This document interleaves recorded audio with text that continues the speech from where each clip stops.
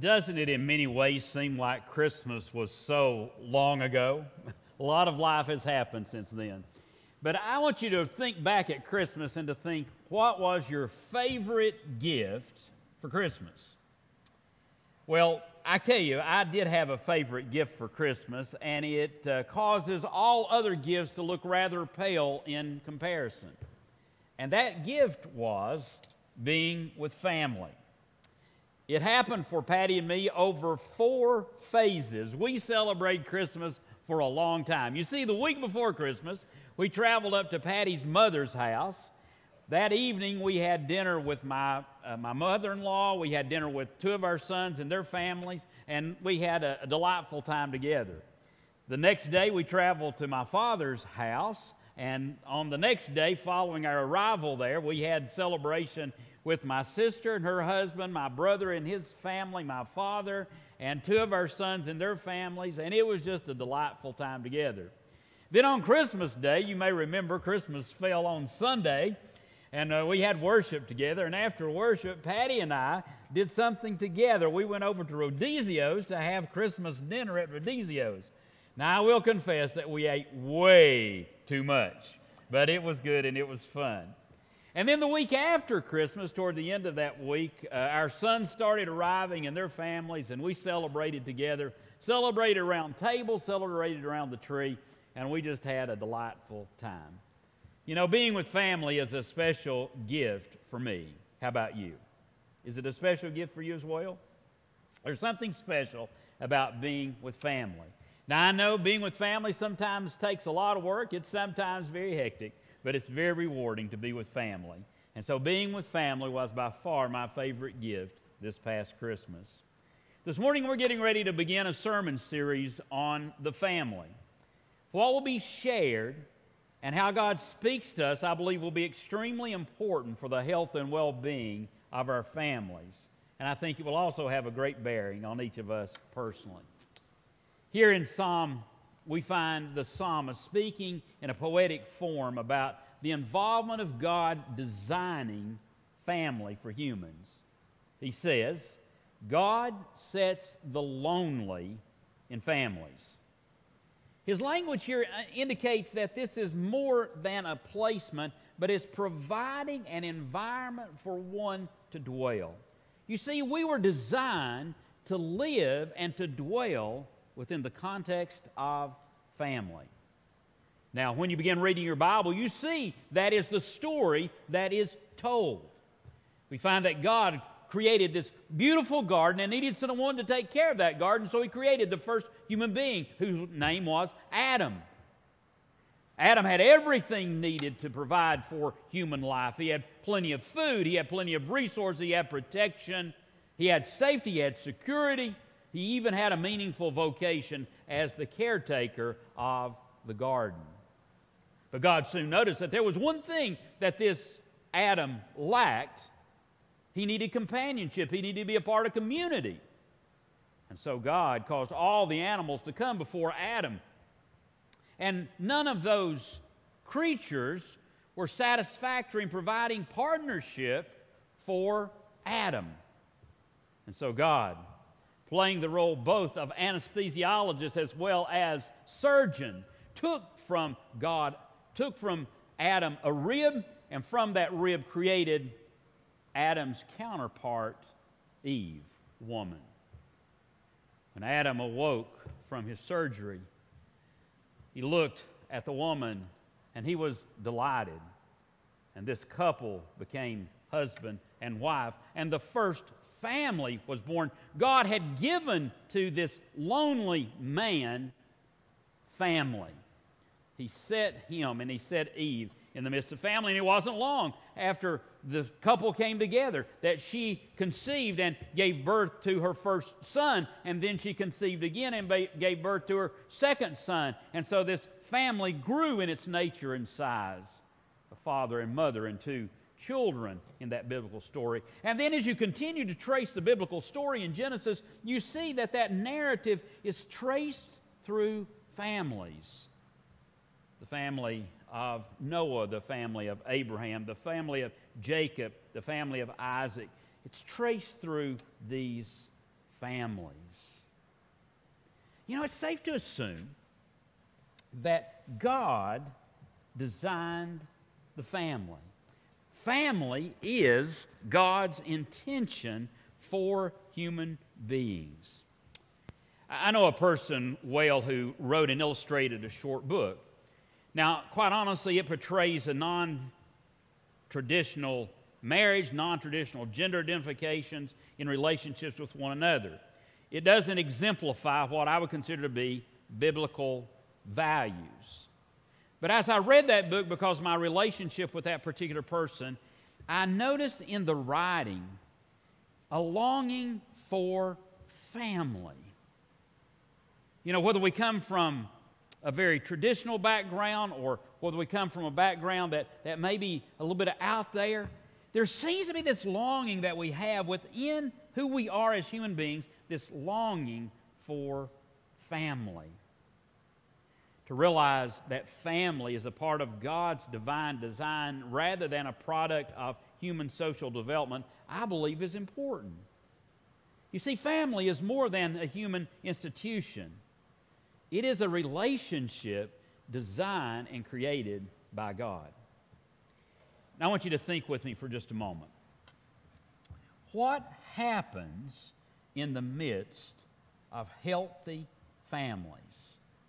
What happens in the midst of healthy families? Let me offer you a few suggestions, and you probably could come up with many, many more. In family is where we experience our most meaningful and intimate relationships. These relationships last through the seasons of our lives. You know, most relationships that we have with other people are for briefer seasons, for a period of time. But in family, it lasts throughout our lives. Over my 65 years of existence, I still have a good and healthy and meaningful relationship with my father, my sister. Family is a place where we are cared for and nurtured. When you were a small child, it was probably your parents who provided for you the essentials of life. It probably was your parents who got up with you in the middle of the night and took care of you. It probably was your parents who changed your diaper. It probably was your parents who provided what you needed to survive. And as you grew, it was your parents that were there. But even after we become adults, there's something that happens in the midst of family. Many of us now are at a stage of life where we begin caring for our parents. It is family where we find that nurture and care. In family, we are protected. Family looks out for the well-being of each other. I'm reminded of a few years ago of being part of an intervention for a husband, father who was addicted to alcohol. He was destroying his life.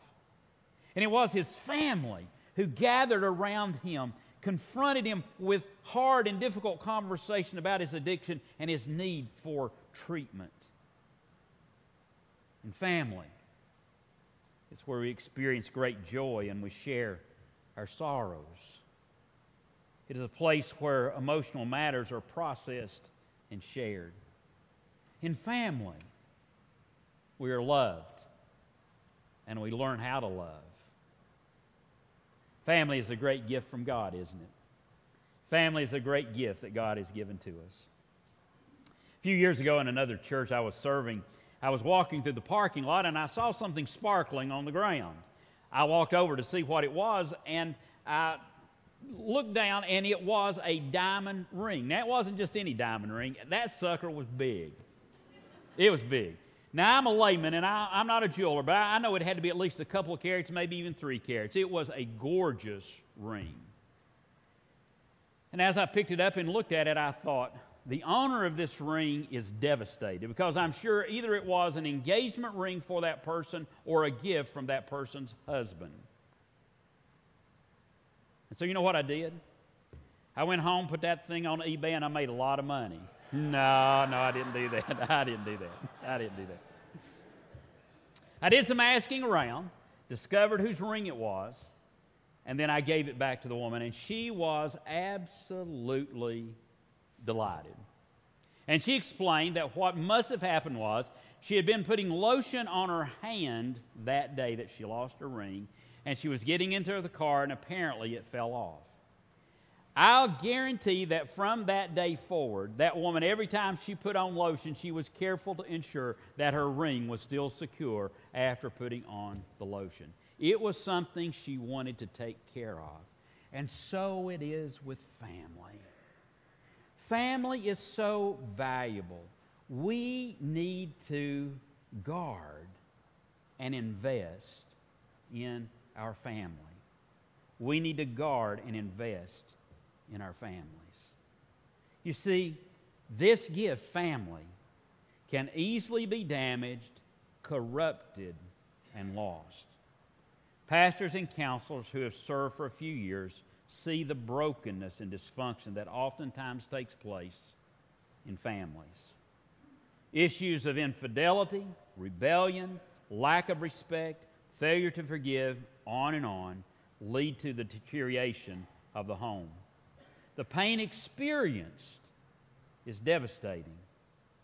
There are people, and maybe even people here this morning, who carry the scars of life because of dysfunctional family in which they've been a part. Guarding our families begins with each of us, first of all, recognizing just how valuable our families are. You see, one of the greatest enemies to any of our healthy families is taking family for granted and taking each other for granted. When we fail to value one another in our relationships together, then it leads to behaviors that brings about problems. This means we've got to make family a priority. Being with, relating to, and doing for should be on our top of our to-do list and at the center of our hearts.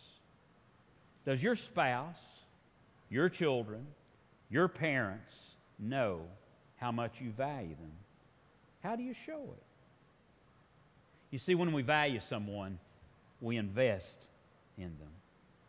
We invest our lives, we invest our time, we invest our resources. But how can we best invest in our families to ensure that we have the healthiest families possible? I'm going to offer to you 2 exercises. And I got to admit up front, these aren't profound. And they're not very complex. But they are awesome in terms of their impact on helping to build a healthy family. The first is, I encourage you regularly to pray for your family and for your family members. For most of the 4.5 decades that Patty and I have been married, we have practiced the habit of praying together in the morning before leaving home and at night when we go to bed and before we go to sleep. Typically in the morning, when I pray, I'll call all of our family members by name. And sometimes it may be as simple a prayer as, bless my brother Mark. I pray for Patty. We pray for our parents, pray for children, grandchildren, and siblings and their families. Typically at night, Patty will run through the roster of names as well. Now, this practice has kept us connected and focused on our family and has helped us to put them in God's hands for God's care. You know, you get to a place in life where some of your family are no longer around close by, but they're still under God's care, God's guidance, and God's protection. And as I look back, I see how God has blessed our family. In your prayers for family, I would encourage you to give thanks for your family and for each family member. You see, gratitude helps to shape our attitude toward others in positive ways.